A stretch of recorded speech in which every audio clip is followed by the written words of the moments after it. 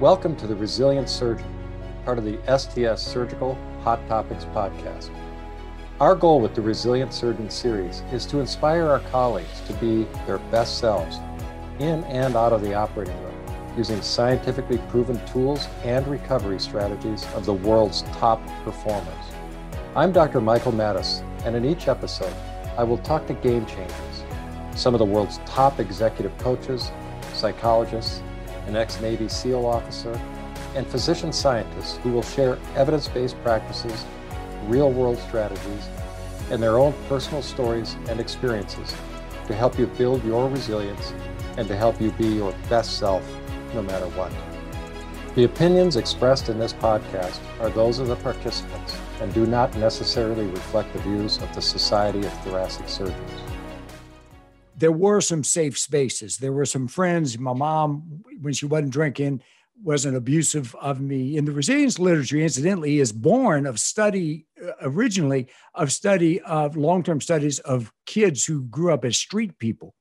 Mm-hmm. And a large percentage of them ended up being fine, upstanding citizens, but they needed someone to believe in them. They needed some group. They needed a safe space someplace. So you enter adolescence, and then what happens? Well, so I was, arrested constantly for stealing cars, breaking into places, just basically all out mayhem whenever I could engage in it. And, 24 arrests and 5 stints in reform schools. And the safe places that you talk about were other kids' homes, ironically. I mean, I'd go over there and the parents typically liked me, even though they knew that it's probably not in their child's best interest to have me around. Hi, I'm Dr. Wayne Sotil. I'm honored today to be a guest interviewer on the Resilient Surgeon podcast. We'll be flipping the script today as a way of discussing the real-world coping strategies and personal stories and experiences of top performers. I have the honor of interviewing a real high performer, your host typically in this series, Dr. Michael Mattis. The more I've learned about Michael, the more impressed I've become that his is indeed a story of resilience. Born in Minneapolis in 1954 to a distressed family, Michael had a childhood filled with challenges. His childhood included 24 arrests, 5 stints in reform school, and dropping out of high school. As you hear in our far-ranging conversation, he righted his course, joined the military, and then went into medical training. He completed medical school and surgical residency at the University of Minnesota, finished thoracic surgery residency at the University of Toronto. Then from 1992 to 2012, Michael served as a faculty member at the University of Minnesota. There, he was a professor and endowed chair and surgery program director, and he established his own thoracic division in the Department of Surgery. Proving that resilience is a journey, not a destination, Michael's story continued. After 5 lumbar fusion and hip replacement surgeries, he became addicted to pain meds, entered Hazelden in 2012, and got sober. Michael is now retired from academic medicine, but he has become a beacon of learning and teaching about personal and professional resilience. In fact, Michael's seminal resilience bank account model informs much of the content of this podcast series. I'm proud to call Michael a colleague and a new friend, and I'm delighted to interview him today. It is a real pleasure to be here with you and an honor to get to interview you. I've studied resilience for 4+ decades and am always fascinated by resilience stories that make the point that there's a big difference between being tough, having grit, going numb, keep on going on the one hand, that stuff that all you surgeons learn to do so well, and true resilience on the other hand, getting through difficult times and coming out stronger and better as an individual, as a person, as a professional, as a family or as a couple, if you have a family, everybody has a family, or in your family life. So I am really interested. I know you offline some, but your story epitomizes both grit, the old Michael, and resilience, the Michael that I know. Would you please, let's begin by telling us your story. Oh, well, I grew up in Minneapolis, and my mother, in 1954, quite a while ago, had me. And you got a picture, 1954. My mother's single. She had an affair with a married man that had three kids. She had been divorced before because they had a child that was severely mentally handicapped. And so 1954, she's pregnant with an illegitimate child and a single female, a waitress, and she had that affair. And then I'm born. So, it's a different world than it is today. And it was a world, I think, filled with a lot of shame around, being a single mother and all that. Sure. And so I only offer that as kind of a way to have some compassion for her, which it took me a long time to have compassion for her because of the way the story unfolded in our lives.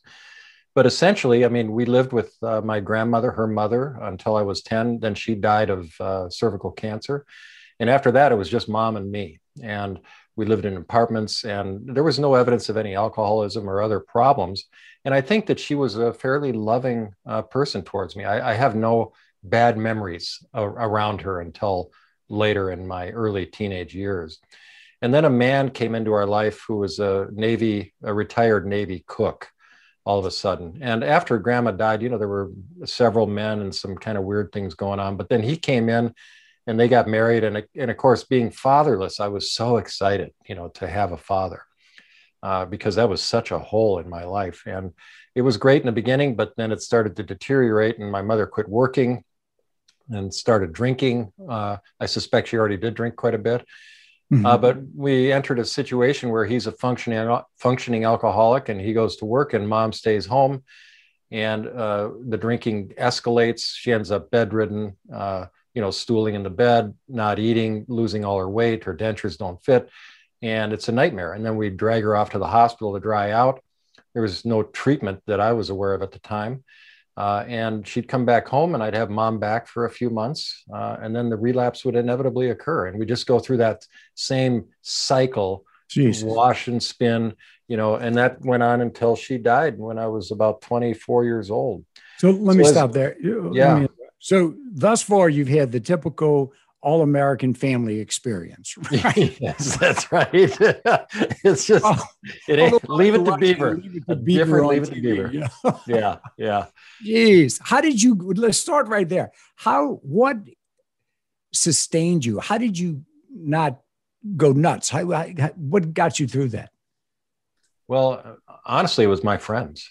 The community that I created, totally fortuitously outside of my family. I didn't want to be there. It was a hellhole. My mother tried to commit suicide twice, really horrific, adverse childhood events. And so I just ended up hanging out with my friends and finding friends at school that were in similar sorts of circumstances, not as dramatic as mine, but challenged, home lives. And I just hung out with them all the time. And I basically left home at 13, other than just to sleep and get food there. And so that was the place, on the streets with my friends. What? So, I don't mean to be making light of your experience. I admire the hell out of you for going through what you go through. But one thing that dawns on me, having studied the psychology of physicians for 100 years, what would that kind of childhood experience prepare a person to do successfully? The answer: become a physician. Specifically a surgeon. That kind of, obviously, it's obvious, right? It's obvious. At least they don't shoot at you every day, literally in the hospital with a gun. They shoot at you 19 other different ways, right? Yeah. So your friends sustained you, and obviously you had some internal grit. We could call it that. You're brilliant. You're strong inherently.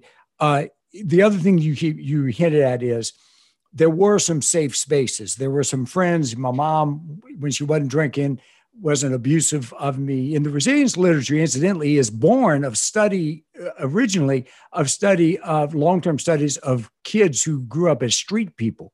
Mm-hmm. And a large percentage of them ended up being fine, upstanding citizens, but they needed someone to believe in them. They needed some group, they needed a safe space someplace. So you enter adolescence, and then what happens? Well, so I was, arrested constantly for stealing cars, breaking into places, just basically all out mayhem whenever I could engage in it. And, 24 arrests and 5 stints in reform schools. And the safe places that you talk about were other kids' homes, ironically. I mean, I'd go over there and the parents typically liked me, even though they knew that it's probably not in their child's best interest to have me around. That is really fascinating. Again, literally, really, if you study the pediatric resilience literature is where all this is housed. The kids who were Calcutta street people, who were charming, who were engaging, who had the capacity to speak to adults, were the ones that formed alliances and got through. So is it a developed skill? Some physicians we work with, as we both know, are not great at that inherently, but can certainly learn to broaden and deepen emotional intelligence. So that was a survival avenue for you, those kinds of connections with those people. For sure. I have strong memories of some, really fond connections that I had with older adults as a teenager. And I know Ann Maston pointed that out to me, that's a big deal. What have you, looking back on it, what did you learn through those multiple stints in reform schools and arrests and those dark side years that served you well in your life? Well, I suspect one is I grew to be very comfortable being uncomfortable, extremely used to that. And I learned how to adapt. I mean, shockingly well. I mean, these environments that I was in, the various reform schools and the significant challenges that they posed.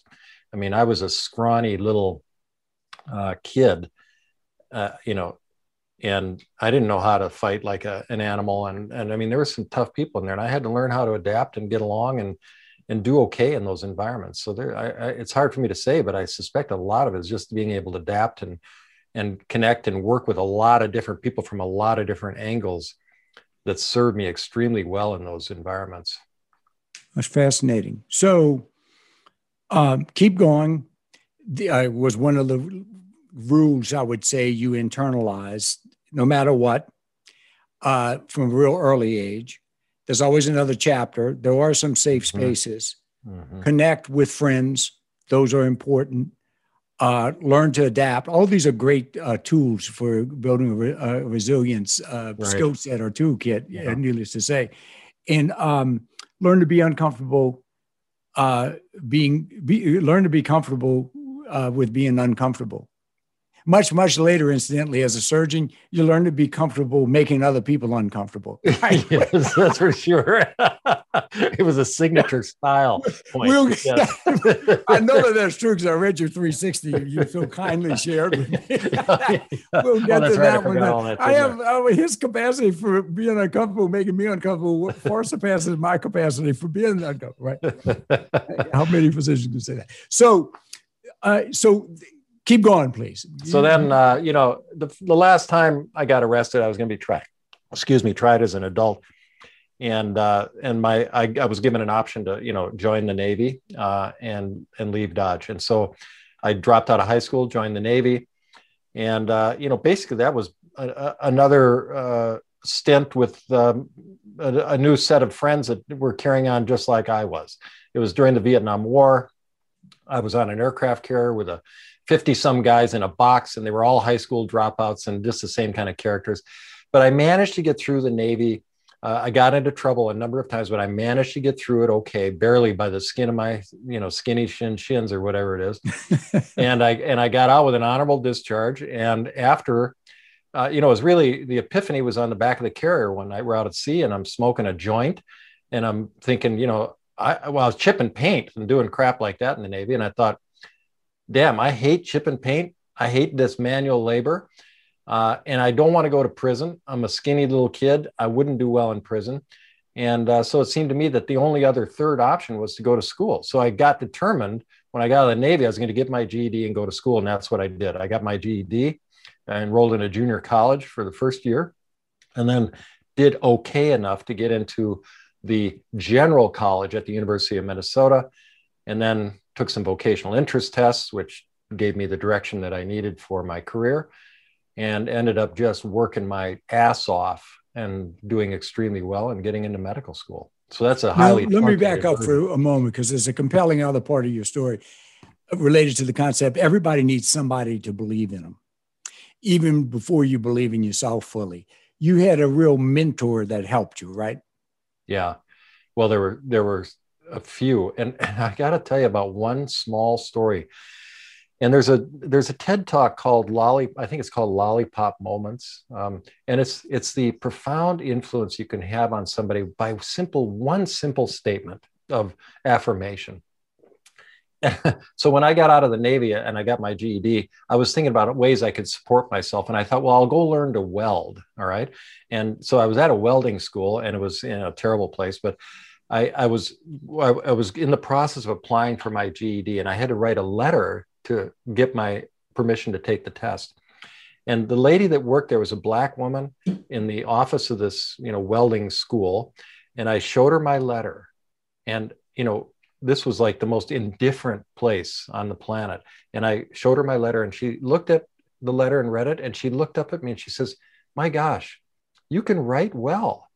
Now that may not sound like much, but for me, where I had been told continuously that I was stupid. I mean, at school, I had it so internalized that I was incompetent, stupid, and never going to amount to anything. And that woman literally gave me such a boost in my life.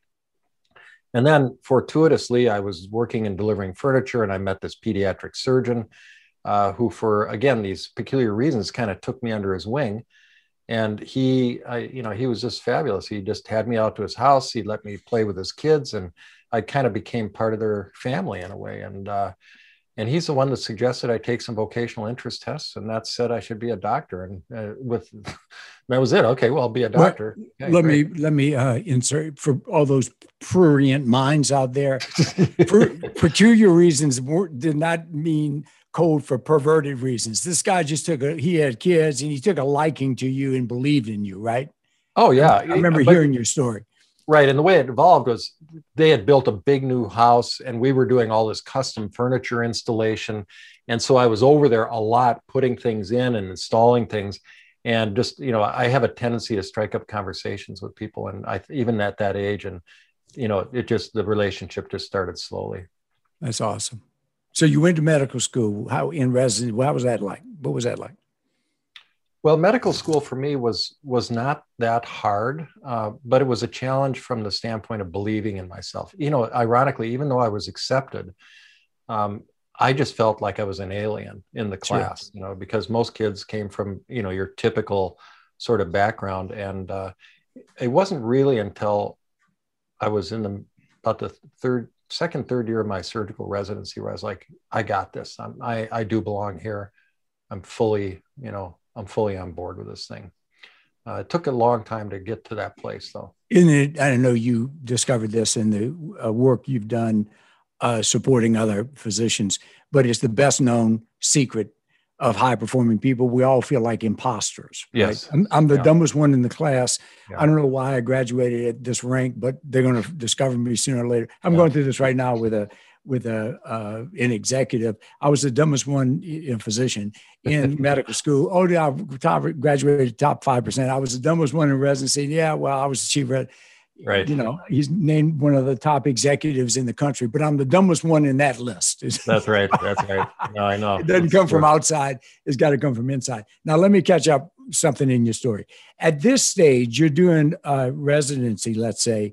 What's happening in your personal life? Are you married? Do you have kids? Are you taking care of yourself? What? So, the thing that really triggered a massive change in me was a major car accident. So I worked for a year as a janitor after getting out of the Navy to earn money. I left the welding profession, and then I was vacuuming carpets, 5:30 at night to 1:30. And then I would go to junior college during the day. And at the end of that year, I had saved up enough money between the GI Bill and that job to buy a car. And I bought a used car and I went downtown to party and celebrate. I got a new car and I promptly drove it into a cement pole, drunk and high on marijuana. And that triggered, that was it. That was the last time, done with all that stuff. But the point is, I started working out then. I went to the old YMCA downtown and I started exercising, which became a lifelong obsession of mine. Aerobic exercise and lifting weights. And so that became an integral part of my sort of, coping mechanism. Huge deal for me. And even during residency, I mean, no matter how much or how little sleep I had, I always went to the gym. And go ahead. So that became a healthy pleasure for you. Did you stop doing substances then? Yeah. The car accident, it literally erased that. I haven't been drunk since that time.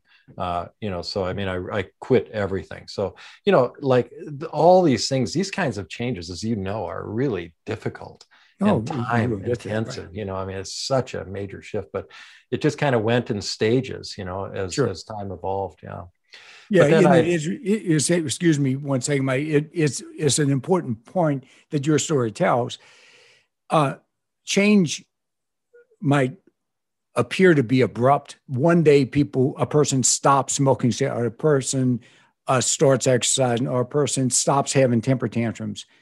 But there have been umpteen attempts or considerations of making that change early. At some point, the thing blossoms and then you make the change. Yeah. But it's never easy. And you've got to build the right set of support mechanisms to pick you back up when you lapse. For you skip a workout, or I'm feeling lousy and I'm getting into old stories or old patterns.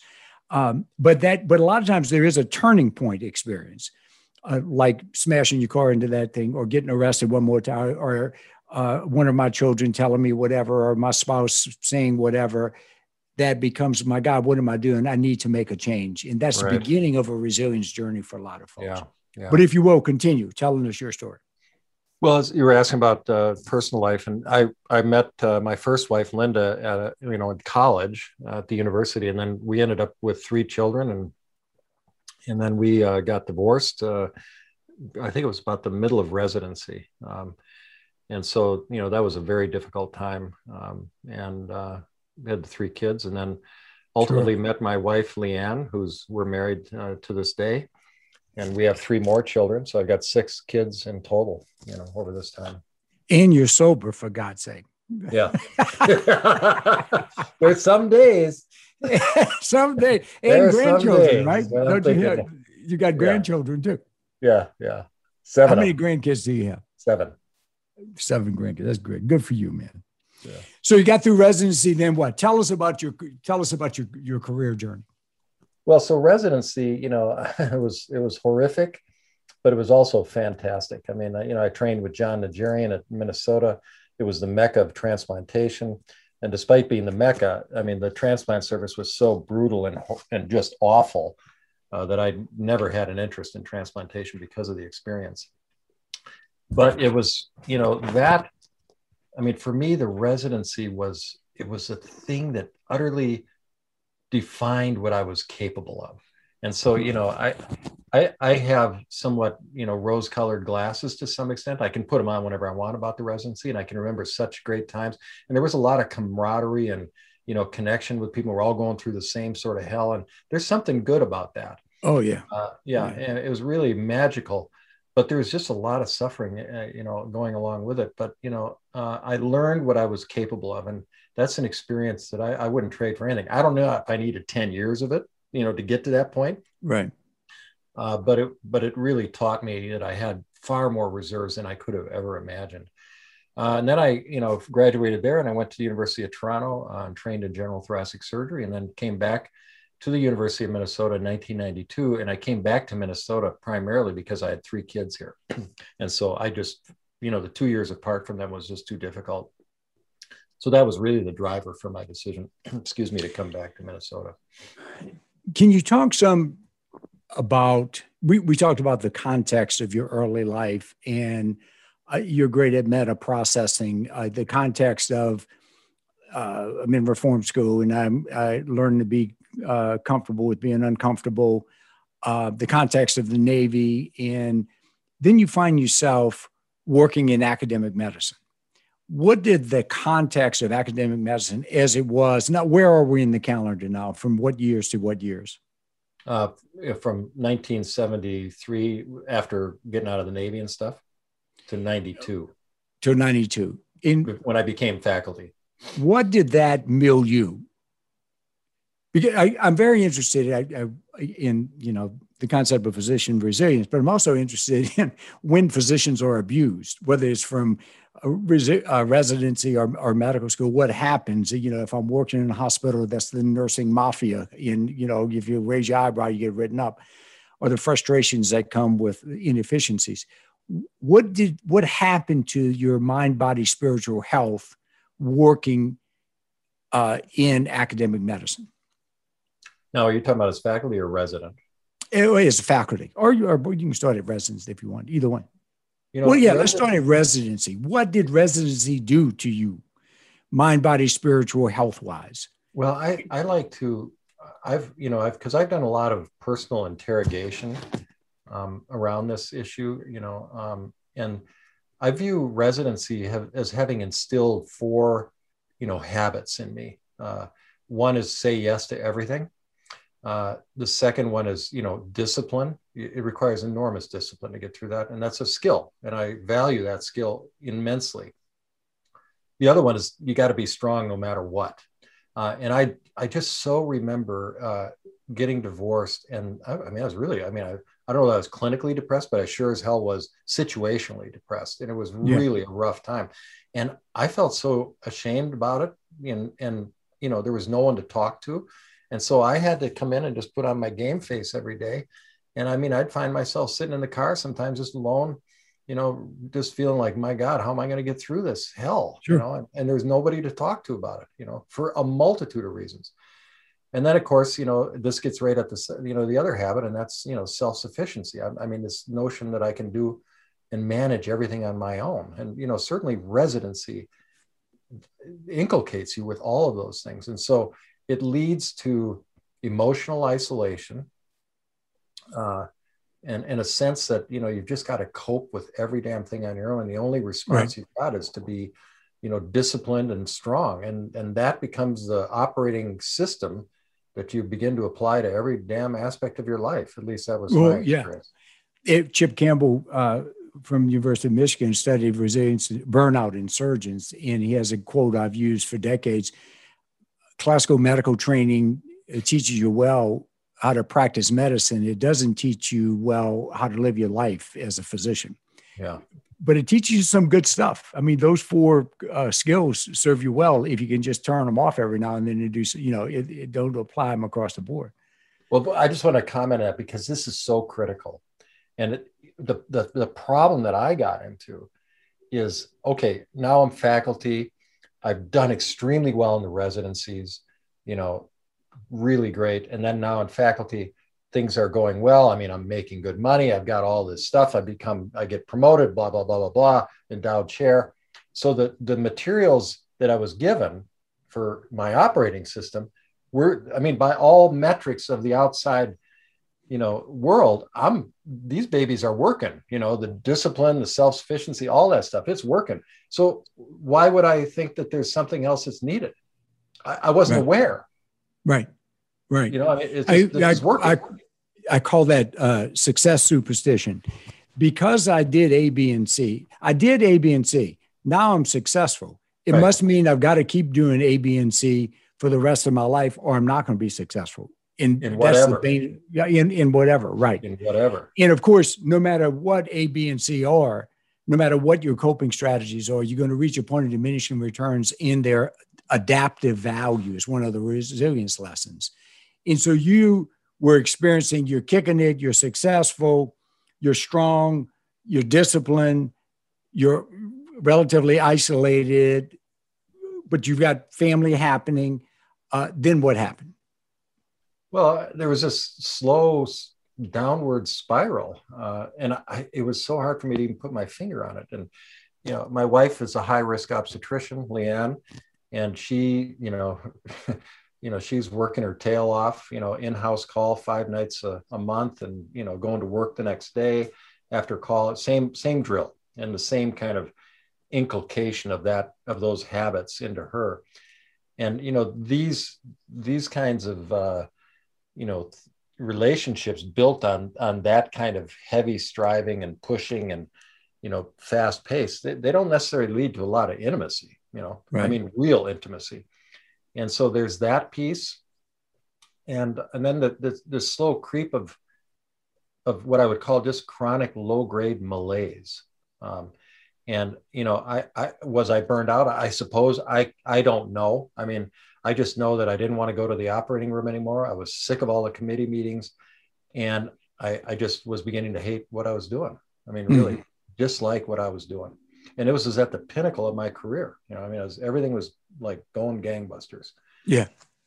I've done this, I've done that, I've got this, I've got that. Why am I not happier is the most frequent private question in coaching and counseling sessions physicians have brought to us over the decades.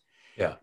I've got this malaise, and it makes a point going from -5 into a misery scale to 0. I'm nobody's beating me to death anymore. I'm not in residency. It's not the same as +5, feeling great. And, I want to have right. more energy. I want to have more thriving. So continue with your story, if you will. Mike, what happened then for you? The problem the problem that presented for me was I didn't understand what was wrong, and I thought I was just being weak, And so the usual going back to the 4 rules, right? Yeah, and the usual strategies. I kept trying to apply them, and it just didn't make a difference. So the old strategies were failing me, and I didn't get it. And then I'd had back troubles for a long time, and I started having very severe radicular leg pain. And one day my running was starting to be limited, and one day I just was in so much pain I couldn't run anymore. I knew I was done running. And that was really a major blow, because that was the one thing my exercise, sure. Kept me going. Sure. And so, I tried to adapt to that, but then, I started looking at solutions for my back troubles. Turns out I had very severe 5-level lumbar disc disease and degeneration, shockingly bad. And I decided, as is typical of surgeons, to, because everything, you're going to fix everything. So I went out and found the best, spine surgeon, and went out and had a 5-level lumbar fusion at Cedars-Sinai in California. And that was just as medieval as any surgery can get in terms of pain and suffering. But I got through it, got off the narcotics, and got back to work about 8 weeks later. Of course, I muscled my way through that. Barely walking in the door of the hospital. But then I started having trouble with my hips, and I'd walk out of the OR and I could hardly walk. I was in so much pain, and I had no idea that both hips were bone on bone. And wow. So got x-rays, and then I called, of course, because, everybody, I called a pain guy there. He injected them. It didn't help. And then he wrote me a prescription for 360 Norco tabs, which is, a narcotic. And the first prescription was for 360 tablets. Didn't even have to go to clinic. And so that just began an 18-month slow descent into hell for me. Okay, buddy, hold on. I want to make a process comment, if you don't mind. Mm-hmm. What happened when you couldn't exercise? This is another concept I think is worth underscoring in terms of the message of all of our work. You surgeons live in you surgeons have normalized deviancy in a whole bunch of ways from a biopsychosocial spiritual standpoint. I say it with admiration. Yeah, I get about as much sleep as I've always gotten. I sleep as much as my colleagues. All of you are sleep deprived, for God's sake, right? Yeah. But you live in a very, very delicate biopsychosocial balance. You really do. Evidence being one night on call that's not so bad, you have a whole bunch more energy. One night of 5 more calls tanks me, or one more night of call a week compared to not. And so a related tale, and people tell me these things shyly. I was working with a doc who got mandated to see me for being, for charm school because he was misbehaving at work. And his secret was this. He had taken a job as a medical director of something, and it required 7 a.m. meetings. And those meetings knocked him out of yoga. He had started yoga 2 times a month, mindfulness-based meditation yoga class. He didn't want anybody to know because he didn't want anybody to think he was wimping out. Yeah. But boy, they just made a difference for him over the prior 3 years. This medical directorship knocked him out of his yoga class, and he just went on a downward spiral because he didn't substitute another healthy pleasure for it. Right. So sometimes it's dramatic. Your hips blow, you got spine surgery, and you can no longer do the healthy pleasure that you had substituted instead of, getting stoned and getting drunk. But I would say, as a cautionary tale to our listeners, beware of your own very delicate balance. And be realistic when you're in green light, yellow light, or red light territory about, I'm rocking and rolling, doing fine. All my ingredients are in the pot for my resilience versus if I'm missing some. Wayne, that's such an important point. And, I can just imagine the thousands of times. So this is the eternal dilemma that I struggle with. Because, there's no question that discipline and forging through things, kind of no matter what, it's, that's just the way life is. You got to do that. You just got to do those things. On the other hand, as we've talked about, too much of that is no good. And then how do you come, for me, it was, how do I come to recognize, dang it, I'm struggling here and I really need to take care of myself. Well, buddy, you and I both know we're both great fans of self-compassion. Yeah. And, Brene Brown's work, Growth Only Happens at the Point of Vulnerability, and Kristen Neff's work that we've got to treat ourselves with the same kind of interest in kindness and forgiveness that we give to others. I first stumbled upon it working with heart patients because as the director of psychological services for cardiac rehab programs at Wake Forest and Atrium, and the importance of exercise for cardiovascular fitness. But some wise people posed years ago, for type A driven, job involved, schedule is full, what's better for your heart? To go jog another 4 miles or to sit at table with your loved ones tonight? Mm-hmm. To jog another 4 miles after working 10, 12 hours, or to say, what the hell, I'm just going to go love my people that I love. Yeah. I mean, we got to find that balance, but it requires courage because it makes us uncomfortable to take care of ourselves in those ways. It sure does. So you got the NARC stuff in fighting the pain syndrome. What happened then? Because this is a crucial part of your story. Well, so, I mean, the narcotics, they were a lovely Band-Aid for all that was ailing me at the time. And, for those who have not taken narcotics before, I mean, you take 2 in a night, and then, by night 10, the 2 don't work anymore. So then you take 3, and eventually it just spirals up, And so I ended up, my partner who knew that I was struggling with it, and he went to the chair and told him, and it was, thank God he did. And, I was asked to leave work. And so I left work that day. It was obviously a dark day of my life. I hadn't done anything with patients or problems, but, I was clearly not, I was impaired, and, it was not appropriate that I was working. And so then I eventually, a couple of weeks after that, went to Hazelden and spent 3 months there. That was the first time in my life where I'd ever gotten off the treadmill. And had a careful look at my existence, because for me, to have succumbed to pills and had that control me like the way they did was simply unimaginable. And, I mean, to say I tried to quit, it's just such a grotesque understatement. I mean, it just had me in a grip of the likes of which I'd never experienced. So I, got up to Hazelden, and I was so stunned by what I considered to be that failure on my part that I just really had to, work hard to figure out what the hell happened to me and why did this happen? Wow, buddy. I admire you for, first of all, your honesty. And I've told you this before.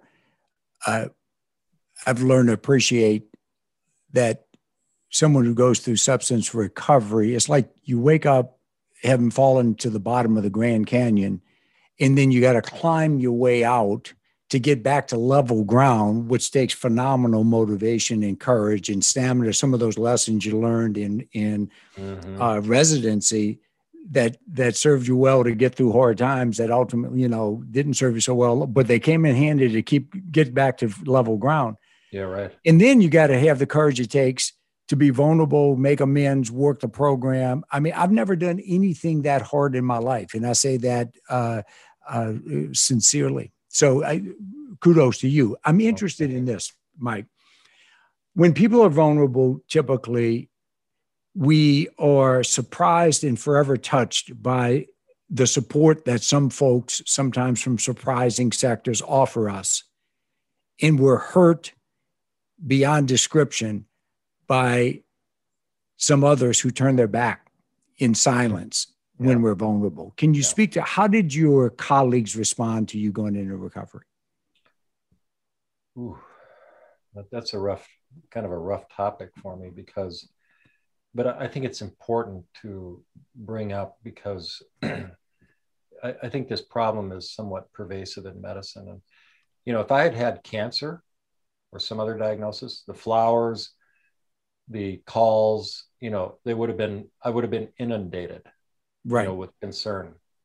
Instead, I was at Hazelden, the lawyers and everybody instructed that no one was to reach out to me or talk to me from the institution. And so I had no contact with anybody for 3 months. I had no idea what was going on. And, the logistics of my career is one thing, but, the people that I worked with, I had dedicated myself with like total full-on commitment to the university. And, that was I used to come in and think this is kind of like my family, my second family, the people I worked with. I loved many people there. And it was hard beyond comprehension to feel that sort of abandonment. Now, having said that, I'm really not carping about that per se. I mean, because I recognize the challenges of, somebody that's, under the throes of addiction and, the obligation to society and patients and all that stuff. But there's a humanitarian element of this too, and especially in the world of medicine that I just thought was lacking there. And it wasn't the individuals, it was more of an institutional response. There were some individuals who played a role in, fostering that shutdown, but it all led to a staggering level of shame for me. Right.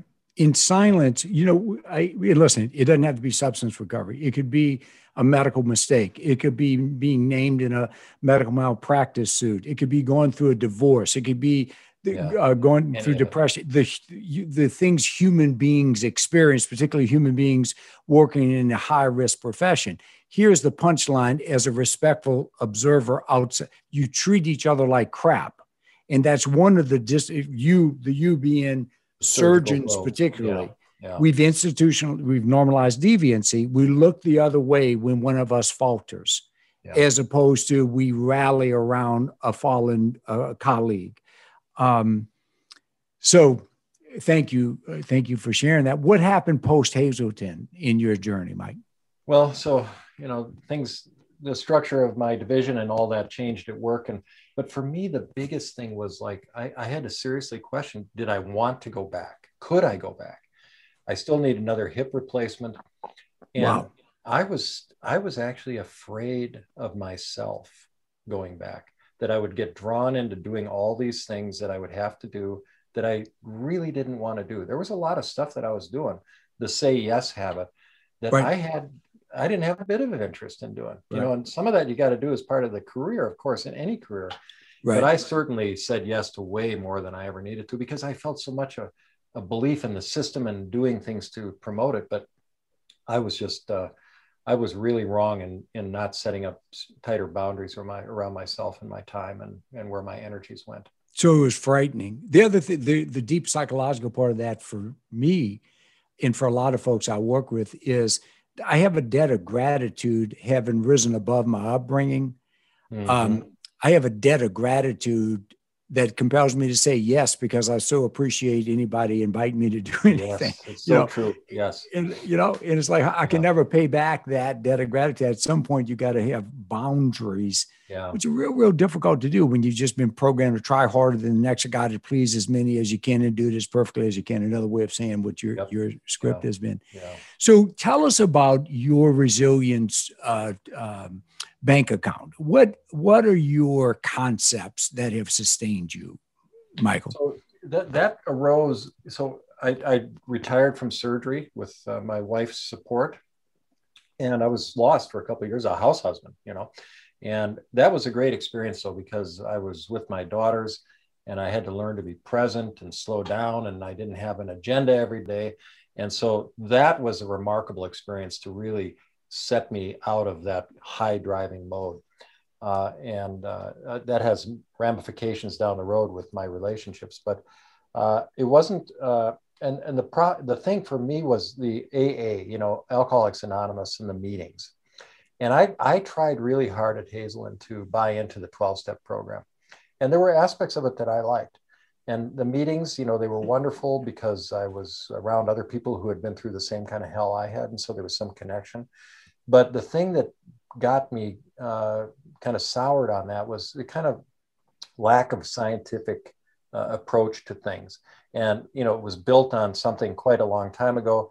And there was a relentless focus on character defects and these things. And I wanted to expand my horizons around wellness because the AA program, although it served me well in the beginning, it just wasn't working for me in terms of where I wanted to go intellectually and emotionally. Because I was reading extensively at the time, and I realized that they're not integrating any of these, topics into it. And so then my daughter sent me a video about gratitude and the science of gratitude, and it was, the science just blew me away. I had no idea. And I love to tell the story. When I was at Hazelden, my counselor was always badgering me, keep a gratitude journal and write 3 things in it that you're grateful for every day. Every day he's telling me this, and I just thought it was bullshit. I'm going to write 3 things down on some piece of paper, and that's going to make a difference in my life. I mean, I'm a surgeon. This is just too weak, Well, then I saw the science, and holy crying out loud. And so then I got some papers on it. I started reading. I came across this idea of self-compassion. What the hell's that? I had never even heard of such thing. And I looked up the people that were involved in that, Kristen Neff, Germer, and I just decided I'm going to sign up for one of these retreats and go to it. So I went to, a self-compassion retreat for 5 days, learn how to meditate, put my hand on my heart, do loving. You wimp. You I'm big wimp. Yeah, I have a total. You have fallen completely. I've fallen off the wagon. And not the narcotic wagon, but the wagon of being a tough guy. All you surgeons, don't you dare stop working 120 hours a week. You end up in a 5-day compassion workshop. That's right. That's right. And I even liked it enough that I went back and got trained in how to teach people self-compassion. Good for you, man. Good for you. So, but that's that old, I like getting uncomfortable, because when I went in there, when I went to that retreat, there were 60 women and 3 other guys there. You're talking about scaring it out of you. You talk about it takes courage. That took a lot more courage than going to residency. Right? Oh, by far. Honest to God, I almost walked out. I said, I just can't do this. This is ridiculous, So, but that was so eye-opening. And then the big deal though, in terms of all those things, was I of course knew a lot of surgeons in the community. And I think this is really important here, Wayne. And that is, surgeons that I knew started calling me. They wanted to get together for breakfast. Mm-hmm. Now, I was back in the mode of, I'm damaged goods. I got nothing to tell anybody of any value. But they were calling me, and I thought they were just calling me for kind of sympathy conversations. Huh. And it turns out they're calling me, they want to get together for breakfast so they can talk about their stuff. All right? That's great. Because now I'm a free agent. There's nobody to worry about. I'm just safe space. Yeah. Safe space. And it didn't take me long before I realized they're just singing the same song that I was singing. It was just remarkable. And so and there were many surgeons that were calling me. I was having breakfast all the time, and I decided to pull a group together with these guys. And so, 4 years ago, I got a group together with them. It was very difficult because their schedules, they all got kids and stuff, but that group is meeting twice a month on Saturdays for 2 hours. It's still going strong. And I mean, the level of connection and my ability to bring the science of this stuff to them and influence their lives has been nothing short of incredible. So Well, tell me a little bit about that. You work, y'all meet virtually, and for how long? Well, we met virtually for, during COVID, but we go and have breakfast at a restaurant, and we talk for a couple hours, sometimes 2.5, 3 hours. Good for you, man. That's awesome. Yeah. That's awesome. And it's had a big impact on our lives. And I mean, it replaced the group process for AA for me, Well, in fact, Mayo did published interesting, compelling research. Short version being just getting physicians to go out to dinner every other week over the course of a year or 9 months, I think it was, and agree we're not just going to have it be a bitch session. We're going to talk about some selected topics. What brought you into medicine? What was a win? What is a vulnerable thing you're dealing with you want to talk about? Had significant boost in resilience, diminished burnout, increased engagement, and across the board. Mayo spends over $1 million a year supporting physicians going out to dinner, but it's a no-brainer when you consider how much it costs to replace a busy physician, much less a busy surgeon. So good for you. If you could, to bullet point some of the factors, if you could wave a magic wand and have your surgeon colleagues, if nothing else, man, be sure to do this stuff to keep yourself going in the right direction. What would those things be? What are some components of your resilience model? Also, the resilience bank account came about through all the activities that I was doing. And I decided that I should write about it because I had an experience with my son that just so convinced me of the value of those experiences. And tell us that. Well, so, now I'm into the meditation, self-compassion, gratitude. I've got my group. And, from my perspective, I was like, I am great. I mean, I'm feeling good. I have deep connections with my children. I'm doing this kind of work and stuff. But I realized that, perhaps this is just all fantasy, because I'm not working as a surgeon and life is good. So you got no real big stressors here. And then I got a call, my son who went to the Naval Academy, he bought a motorcycle after a deployment. He got in a motorcycle accident, had his leg mangled up. And I had to fly out to San Diego in 2017 to be with him at Balboa Naval Medical Center. And after 10 operations and a septic shock episode nearly killed him, he finally had to have a leg amputation. And this kid is, he is my physical animal. He boxed at the Naval Academy, lifts weights like crazy, climbs mountains. Some of my other kids, if they'd lost a leg, it would have just been more, okay, I just got to get in and out of the car a little more gently. But for him, it was psychologically a massive problem. So, we're staying in the Airbnb after a month at the hospital. I'm bringing him meals. I'm doing all this stuff, making sure his medical care is perfect. And then after a couple of weeks at the Airbnb, we're going to go out to dinner for the first time. And he's out in public for the first time with his amputation. And, I drop him off in front of the restaurant. I'm watching my precious son, walk in with his dangling leg on the crutches, struggling to get through the doors. And, we sit down and he just slams down a few beers in no time at all. And then I just, there's no real conversation. And I just strike up some small chat or something. And he just starts, yelling in the restaurant at me and swearing at me. And I got him to settle down and got out after, suffering through the silence in the restaurant. Everybody heard around us. It was really an awful moment. We got out to the curb. I call an Uber and I'm standing there. He's up on the sidewalk. I'm down on the street by the curb. And I turn around, look at him, and he's standing there, his leg whacked off. And I mean, I'm on this emotional tightrope with this kid. I'm thinking, Sam, F you, because I've been out here for 6 weeks taking care of you, doing all this stuff. I would have been, I think, reasonably justified saying, the hell with this. I'm going back home. You can figure this out. Yeah. The other side of me is like, you're right, because I actually played a major role in pushing him to go to the Naval Academy. And if that hadn't happened, maybe he'd still have his leg. But in that moment, what I was able to do that I am convinced I wouldn't have been able to do in a previous iteration of Mike Mattis is I put my arms around him, put my cheek up against his, and I said, I can't imagine how much you're suffering. And I pulled away and his tears were flowing down his face.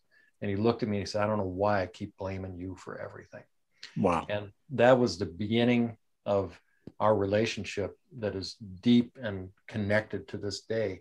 Because, you know, he talked to me for 2 hours the next day about his entire life. But the point is the presence of mind, the lack of my ego being involved, my ability to see another person's suffering and separate it from my own issues. Yeah. That was a skill set, you know, and it's one thing to do it with a patient or something. That's, you know, because you're 6 degrees of separation in a way. But with your son or a loved one, I mean, the enmeshment emotionally is so profound. And I just was so stunned that I was able to do that in that moment. And that really, then I became full on convicted about the value of meditating to learn presence of mind and compassion. Yeah, you would not have been able to do that if you hadn't done the work. And, you know, shit doesn't just happen. You got to do the work to get to the point where you can reflexively do, whether it's surgery or coping in the moment with hard stuff, or picking yourself back up and continuing on the journey. But, you know, Wayne, you asked that question about, you know, the things that you really tell people to do. Yeah, your practices. Yeah, the practices. The big one, and I say this right out of the gate, is boundaries. Decide what you really want to do and what you don't want to do. And I mean, this is hard, but I mean, I've talked to physicians and coaching, and they, you know, I got to do this committee. I got to do this. I got, you know, they're in 15,000 things and they're running with their heads cut off. And a lot of it, they don't even like doing. Right. It's just what's happened. And burnout, there is no question that, in my opinion, that a lot of it is related to just the modern environment, phones, continuous activity. Sure. We can't sustain that. It's just not good.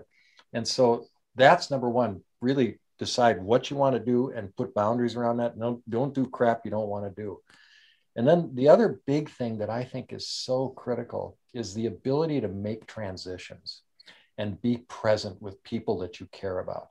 I mean, really present and not heading to the next thing. And what I mean by that is when you come home, you know, leave work at the door, get present when you put your hand on that doorknob, because there's a whole set of biochemical processes in the brain that are related to doing things in the here and now, in arm's reach, connecting with somebody, talking, petting a dog, a good meal, reading a book. Our brain thrives on that kind of stuff. It's not just dopamine pursuing the future and goals, you know. Right. And so you really need to focus on that. I read recently one of these swag statistics, sophisticated wild ass guess statistics. I